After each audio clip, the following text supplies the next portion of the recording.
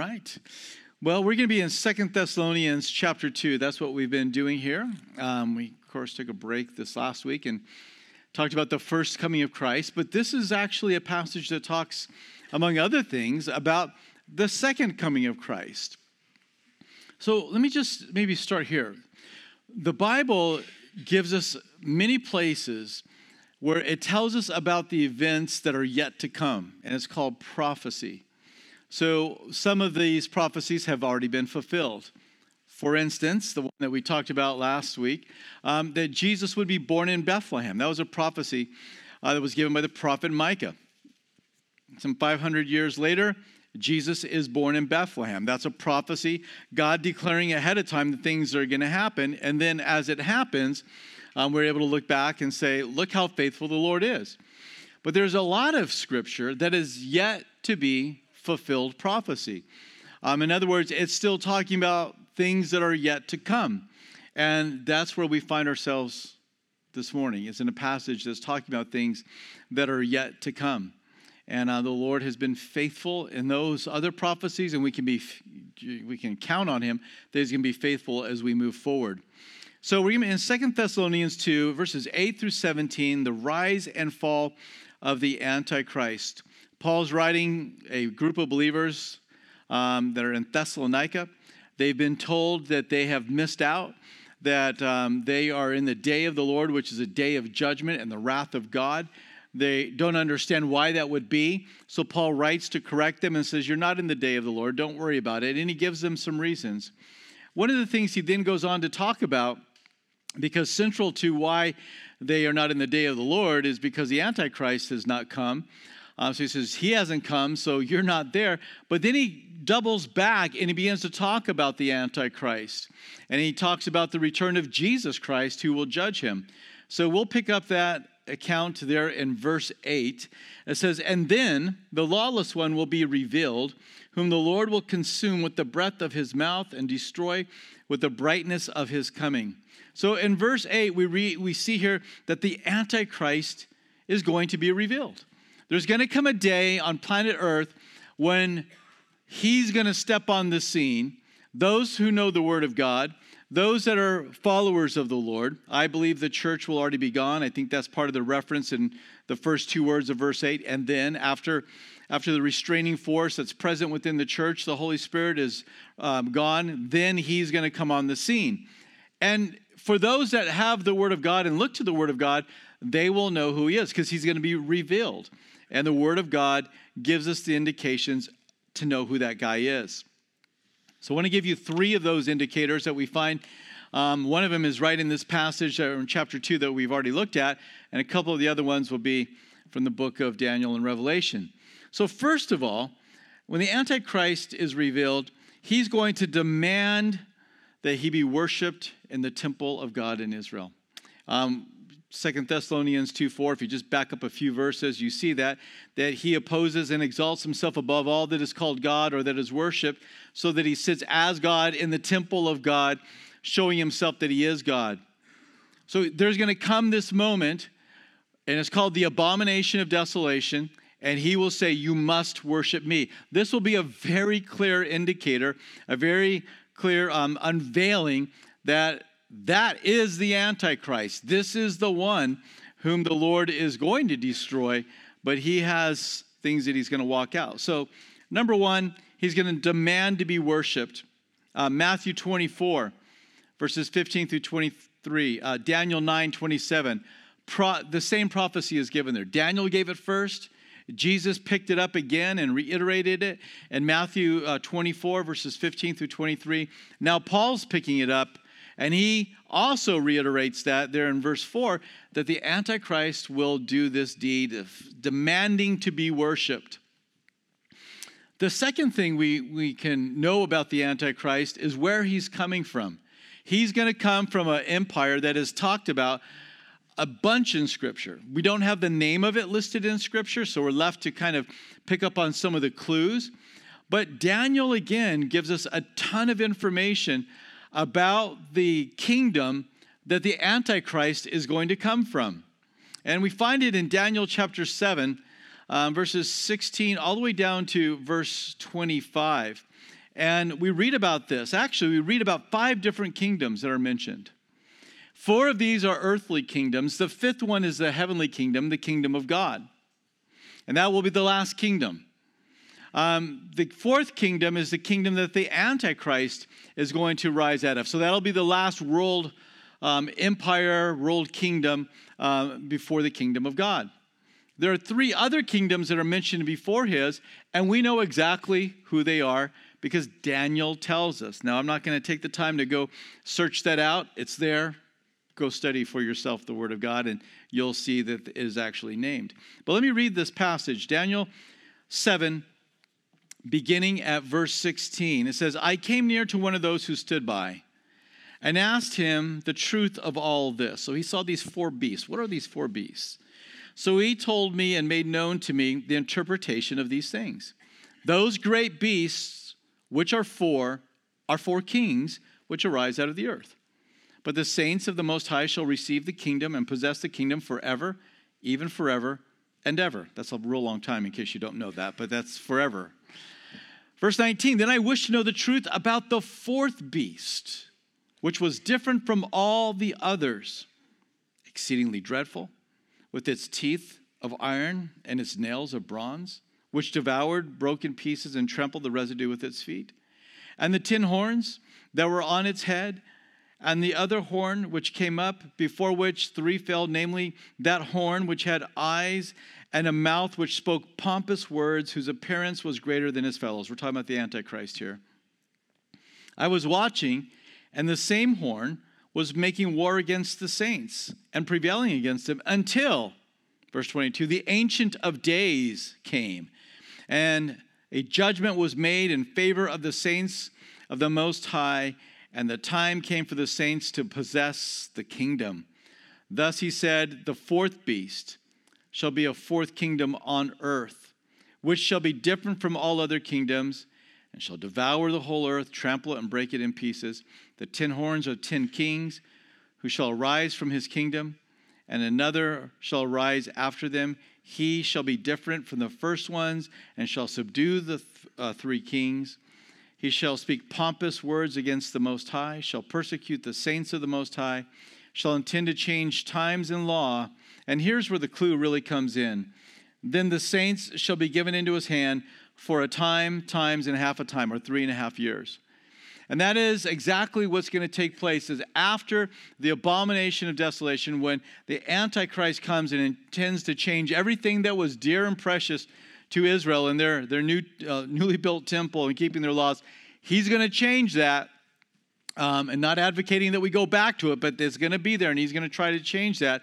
And he's going to, for the next 3.5 years, he's going to just terrorize the nation of Israel and those people. One more passage, Revelation 17, we see the same imagery.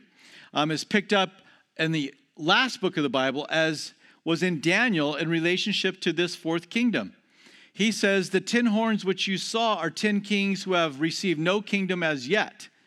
So in 96 AD, John is saying these guys haven't come, but they receive authority for 1 hour as kings with the beast. These are of one mind, and they shall give their power and authority to the beast. The beast is the Antichrist. So, I've just read 2 passages. You could read dozens of passages about this guy. He is a dark leader that's going to deceive the world, and many are going to follow. And eventually, as we just read, Jesus is going to come back, and he is going to destroy him. So what were the first 3 kingdoms before the 4th kingdom? Well, we're told it's the Babylonian kingdom, it's a Persian kingdom, and it's a Grecian kingdom. The 4th empire, which is the one he's most interested in, is not given a name.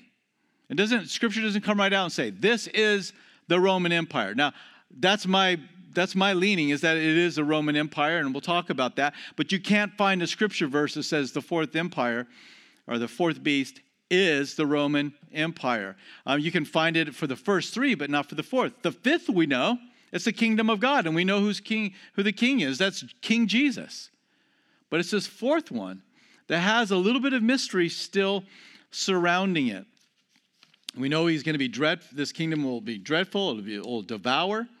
And it is going to be, in particular, really bad for 3.5 years for the saints. So who is this? Well, one of the names that has come forth, and I'll give you two kingdoms that are talked about. Both of them have the idea that they're coming back into power. And that's kind of the thought, is that you had the Babylonian Empire, the Persian Empire, the Grecian Empire. The next was the Roman. And some would argue that the next real empire that fits this description is the Ottoman or the Islamic that became the Ottoman Empire. And so people will, they'll land on either side of this argument. But to me, the one thing that kind of tips the scales in favor of it being the Roman Empire, I'll give you a couple of things, is in Daniel chapter 9, it talks about prophecy concerning Jesus and being cut off. And then it also says, and the prince of the people who is to come shall destroy the city. Well, we know who destroyed the city of Jerusalem. It was Titus in 70 AD. As Jesus prophesied, the city would be destroyed. His people were the Roman Empire. And it's this one that's going to come from this empire in Daniel 9 that makes the treaty with the nation of Israel and commits the abomination of desolation. And so that's why many would assign this fourth empire as the Roman Empire. Now, obviously, it's not been around in quite some time, so this is why it's often called the revived Roman Empire. It comes back on the scene. The same thing is said about the Islamic or the Ottoman Empire, and they take this. But it seems like there's more biblical weight to go with the Roman Empire than any other. But it's not a ton of information. The other thing that stands out to me is when Jesus came the first time, it was the Roman Empire that was in power. And it was a Roman Empire that all of the disciples and all of the Jews expected the Messiah to overthrow and to establish that fifth kingdom. But it didn't happen at that time. That fourth empire, it pronounced that judgment, that death sentence of crucifixion upon Jesus. When Jesus comes back again, it just seems prophetic justice, poetic justice, that it would be the Roman Empire again, but this time Jesus destroys that kingdom and fulfills exactly what the disciples thought he was going to do. So that's the fourth kingdom. But the important thing for us to understand about the Antichrist is really this. We could debate about who it's going to be. The important thing is this, is he's going to have world-dominating power at the end of the age. That's what we're reading. And that Jesus is going to come back and he is going to destroy him. So he will commit the abomination of desolation. That's how he's going to be revealed. He will be in that fourth empire that is ruling at the end of days. And number three, he's going to control commerce. This is how he is revealed.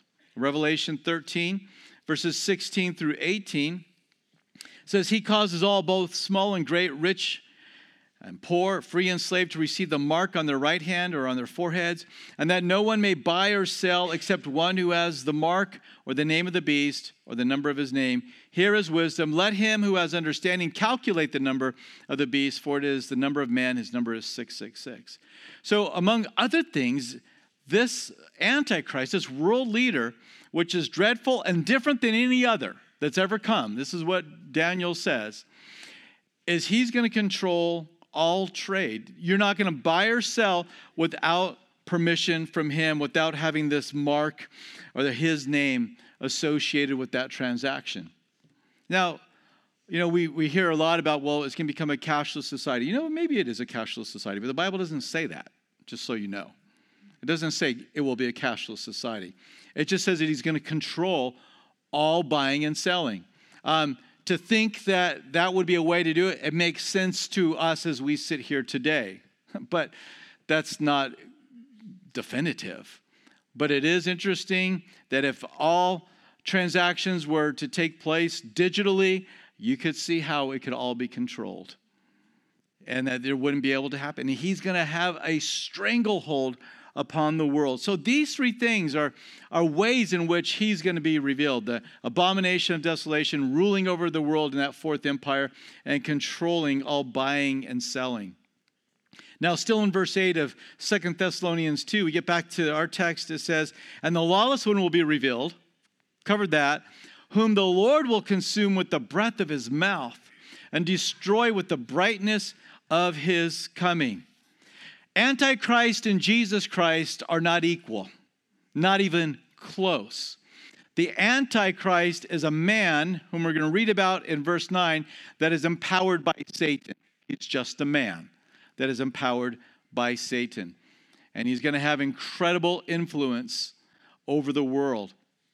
But when Jesus comes back at his second coming, he's going to destroy him with just his mouth. There's not going to be clanging swords with the Antichrist and the battles ebbing and flowing, and will it be Jesus? And it's not going to be like the Lord of the Rings or any of that, so get all that out of your head. That's not going to happen. He's just going to come back, and he's going to speak a word, and it'll all be over. Kind of like the way the world began, right? In Genesis, we read that God spoke this world into existence. With just his mouth, he said, this is the way it is. Let there be light, and there was light. Let there be the heavens. Let there be animals. Let there be vegetation. And things were created from nothing. There's power in the word of the Lord. And he will destroy the Antichrist at the end of the days of mankind upon this earth, before his kingdom is established, with just a word. But we have a really vivid description of the second coming of Jesus and the description of the Antichrist in Revelation 19. So if you're not there yet, turn with me over to Revelation 19, and let's read this together. What I hope you're seeing, and I know I've got a lot of verses we're turning to, but I'm wanting you to see how interconnected the Word of God is. These aren't just random writings that are thrown together that just don't, no, they fit together. You can go into the Old Testament, and as you become better familiar with the Old Testament, the New Testament will even mean more to you, because you'll see, especially when we talk about prophecy, you'll see what they were talking about. You'll be able to put the pieces together. Understand this, prophecy was given so that you could know what God was going to do ahead of time. Now, we're not given every detail. We don't know exactly what's going to happen at every second of the last days, but we have the highlights. And here is the highest light of them all. It's the returning of Jesus Christ. He came the first time to Bethlehem, but the second time, it's much different. Let's read. Now I saw heaven opened, and behold, a white horse, and he who sat on him was called Faithful and True, and in righteousness he judges and makes war. This is Jesus. His eyes were like a flame of fire, and on his head were many crowns. He had a name written that no one knew except himself. He was clothed with a robe dipped in blood, and his name is called the Word of God. And the armies in heaven, clothed in fine linen, white and clean, followed him on white horses. This is the church. Now out of his mouth goes a sharp sword, just like Paul said. And with it he should strike the nations, and he himself will rule them with a rod of iron. He will himself tread the winepress of the fierceness and wrath of Almighty God. And he shall have, and he has on his robe and on his thigh a name written, King of Kings and Lord of Lords. Then I saw an angel standing in the sun and cried with a loud voice, saying to all the birds that fly in the midst of heaven, come and gather together for the supper of the great God, that you may eat the flesh of kings, the flesh of captains, the flesh of mighty men, the flesh of horses, and of those who sit on them, and the flesh of all people, free and slave, both small and great. Well, this is rather gruesome. And I saw the beast, the kings of the earth, and their armies gathered together to make war against him who sat on the horse and against his army. Then the beast was captured, that's the Antichrist, and with him the false prophet, who worked signs in his presence, by which he deceived those who received the mark of the beast and those who worshipped his image. These were cast alive into the lake of fire burning with brimstone, and the rest were killed with the sword which proceeded from the mouth of him who sat on the horse, and all the birds were filled with their flesh. Pretty dark picture. And yet it's also one that is sweet, because we see the Lord coming back to set up a kingdom and to make things right. We look at the world and, it doesn't take long to get grieved and saddened by looking at what's happening around. And you're like, why do people treat people like this? Why do people want to hurt people? Why do people want to damage? Why do they want to take advantage? And the wars that have been fought and all the rest. So often just because one man or one person or one group of people want to have domination over another. And we see the disease and we see the famine, and it makes us long for something different. And there is within all of us that sense of this is not right. This is not the way it was supposed to be. And that is true. And when Jesus comes back a second time, he will make it right. And that's what we're reading about. So it's almost like a repeat of history. When Jesus came the first time to this earth, the world rejected him and crucified him.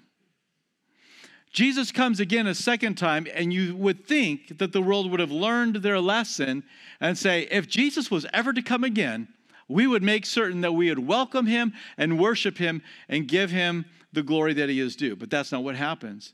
The beast and the kings of the earth and the armies of the earth, they gather together to fight against Jesus and to make war with them.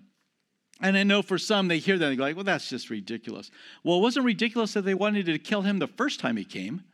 This is something we know that took place. And man is no different at the end of the age, except that they are even more deceived by this one who is called the Antichrist. But we see that there'll be those that will be riding with him. That'll be us. I don't think you're going to be fighting a battle, because Jesus is going to be fighting this battle with the word of his mouth. And he will be destroying and he will be conquering.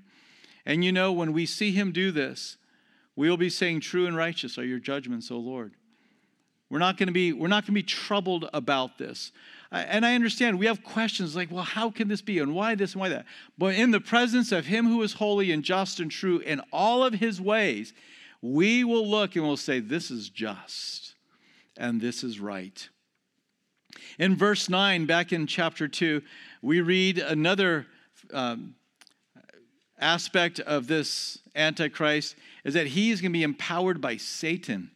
It says, the coming of the lawless one is according to the working of Satan, with all power, signs, and lying wonders. And this is what they do. They deceive. Revelation 3, 12 through 15 talks about the deception that the Antichrist and the false prophet. False prophet is sidekick, okay? He's sidekick that's trying to get everybody to worship the Antichrist. And he's deceiving them and granting signs to be done in the sight of the beast. And the world is following him. There'll be a supernatural awakening that will take place. And Satan himself will give him power. He will perform signs and he will perform wonders. Some will look and say, well, I don't know if these are going to be real powers and real signs and real wonders. Well, just to know, those same three words are used of Jesus in Acts 2:22. Same exact words of power and signs and wonders. He's going to amaze people with what he is able to do. One of his amazing acts that he's going to, that Satan is going to perform is that the Antichrist, although a leader, not everybody's going to love this guy. And at the end of the age, he's going to have other nations coming to fight against him. But he's going to have some kind of wound that happens to him. And there'll be a resurrection that takes place. And some say, well, this is just an apparent resurrection. Well, again, the same idiom that's used of Jesus having a resurrection is used of the Antichrist here. And that's gonna cause people to say, wait a minute, this guy's back from the dead? And it's going to just lead to further deception. Another thing that he's going to do, and we read this in Revelation, actually our last study in the book of Revelation, is that he's going to be the one that kills the two witnesses. Do you remember those guys? Are they Moses and Elijah? We don't know exactly who they are, but those are two names that often come up. These two men are going to come on apparently at the beginning of the tribulation, and they're going to have a ministry, and they're going to fulfill their ministry of proclaiming Jesus Christ to a world that is lost. I think it's just a simple little idea. The witness of the church is gone, but Jesus sends other witnesses, and he sends the witnesses of maybe Moses and Elijah. And while they are on earth, they're performing miracles. They're calling fire down from heaven. That sounds kind of like Elijah's ministry. They're turning water into blood. That sounds like Moses and other plagues. There's a drought. Again, sounds like Elijah's ministry. And the world can do them no harm. They're going to want to harm them. They're going to try to harm them. They're going to try and destroy these guys, but nothing can happen to them for 3.5 years. They, shoot them with bullets, RPGs. It doesn't matter what you do. They just kind of walk away. And they can't do anything. And the whole time, while there's this supernatural awakening, you also have a supernatural, light and witness from these two. And they're like, listen, the Word of God says this. Jesus is the one that you must follow. It's not this guy. And there is going to be incredible annoyance and hatred of these two upon planet Earth. And you know that because the Antichrist will come and he will kill them. So these two that had all this power and now is killed by the Antichrist, it's like, well, he must have more power. If he killed them, then he's got more power. And what's going to happen, we read in Revelation, is that the world is going to start sending gifts to each other. It's going to be Happy Dead Prophets Day. Finally these guys and their testimony is gone, can't stand it, and they're going to send gifts to one another. And it would seem that the Antichrist will seize upon that moment where he has just defeated them in Jerusalem and will walk straight up to the Temple Mount, walk into the temple and say, and now that you've seen that, you understand that I am your God, worship me. And so he is going to deceive with power, and people are going to follow. Well, what's going to happen to his followers? Verses 10 through 12 tell us. And with all unrighteous deception among those who perish, because they did not receive, please see that, because they did not receive the love of the truth, that they might be saved. And for this reason, because they didn't receive, for this reason, God will send them strong delusion that they should believe the lie, and that all may be condemned who did not believe the truth but had pleasure in unrighteousness. So the followers of the Antichrist at the end of days, they're going to be condemned. They rejected the love of the truth. The truth is Jesus Christ. I am the way, the truth, and the life. No one comes to the Father except through me. And they're going to reject that. They're going to despise that truth and want nothing to do with that. As they get that light and reject that light, then the Lord is going to send darkness to their spiritual understanding. A strong delusion will come over them, and they're going to believe the lie. Which lie? Well, the lie that the Antichrist is saying, I'm your God, worship me. It's not Jesus Christ, it's me that you need to follow. And they're going to be deluded into following this lie. And why did they do this? Because they did not believe the truth at the end of verse 12, but had pleasure in unrighteousness. What's that? Jesus cramped their style. Isn't that what we talked about in our study on our Christmas study? And how when Jesus came, there was no room for him. There was no room with Herod. There was no room in the inn. There was no room among the people of Nazareth. There was no room. They rejected him and said, we don't want to follow you. We don't want to be led by you. Actually, John chapter 3, verses 19 through 20 says, and this is the condemnation, that the light has come into the world. Jesus has come into the world. And men love darkness rather than light, because their deeds were evil. For everyone practicing evil hates the light and does not come to the light, lest his deeds should be exposed. In the first century world, people were doing what they wanted to do on their own terms and in their own way. And Jesus came and brought light, and they're like, we don't like that light. And we don't want to receive it because we don't want to have him telling us how to live life. And they rejected him. At the end of days, as we just read there in verse 12, people will love their pleasure more than they will love the truth of the gospel. Again, the first century world and the last days world have the same problem as what we have going on, and every generation has had, is that people would rather do what they want to do than to have a king over them, to have one to rule over them. Now, that's not true for all, right? Because you're here, you're followers of the Lord. But let me ask you, maybe you're not a follower of the Lord. Or maybe you would say you're a follower of the Lord, but you know what? He doesn't have authority over your life. Jesus said in the last days, many will say, Lord, Lord, didn't we prophesy your name and cast out demons in your name and do all this? He says, I don't know who in the world you are. Depart from me. Wait, we prophesied in your name. We had like ministry credentials. They're not valid up here. What an awakening that's going to be. Does Jesus have lordship over your life? Do you welcome the light of Jesus and how he says to live and what he wants you to do with your life? Or are you like, well, that's good. I know that's in the Bible and stuff, but I'm just not really into that right now, and I really don't think that applies to me. On what basis? Are you able just to kind of strike something from Scripture and say, it doesn't apply to me?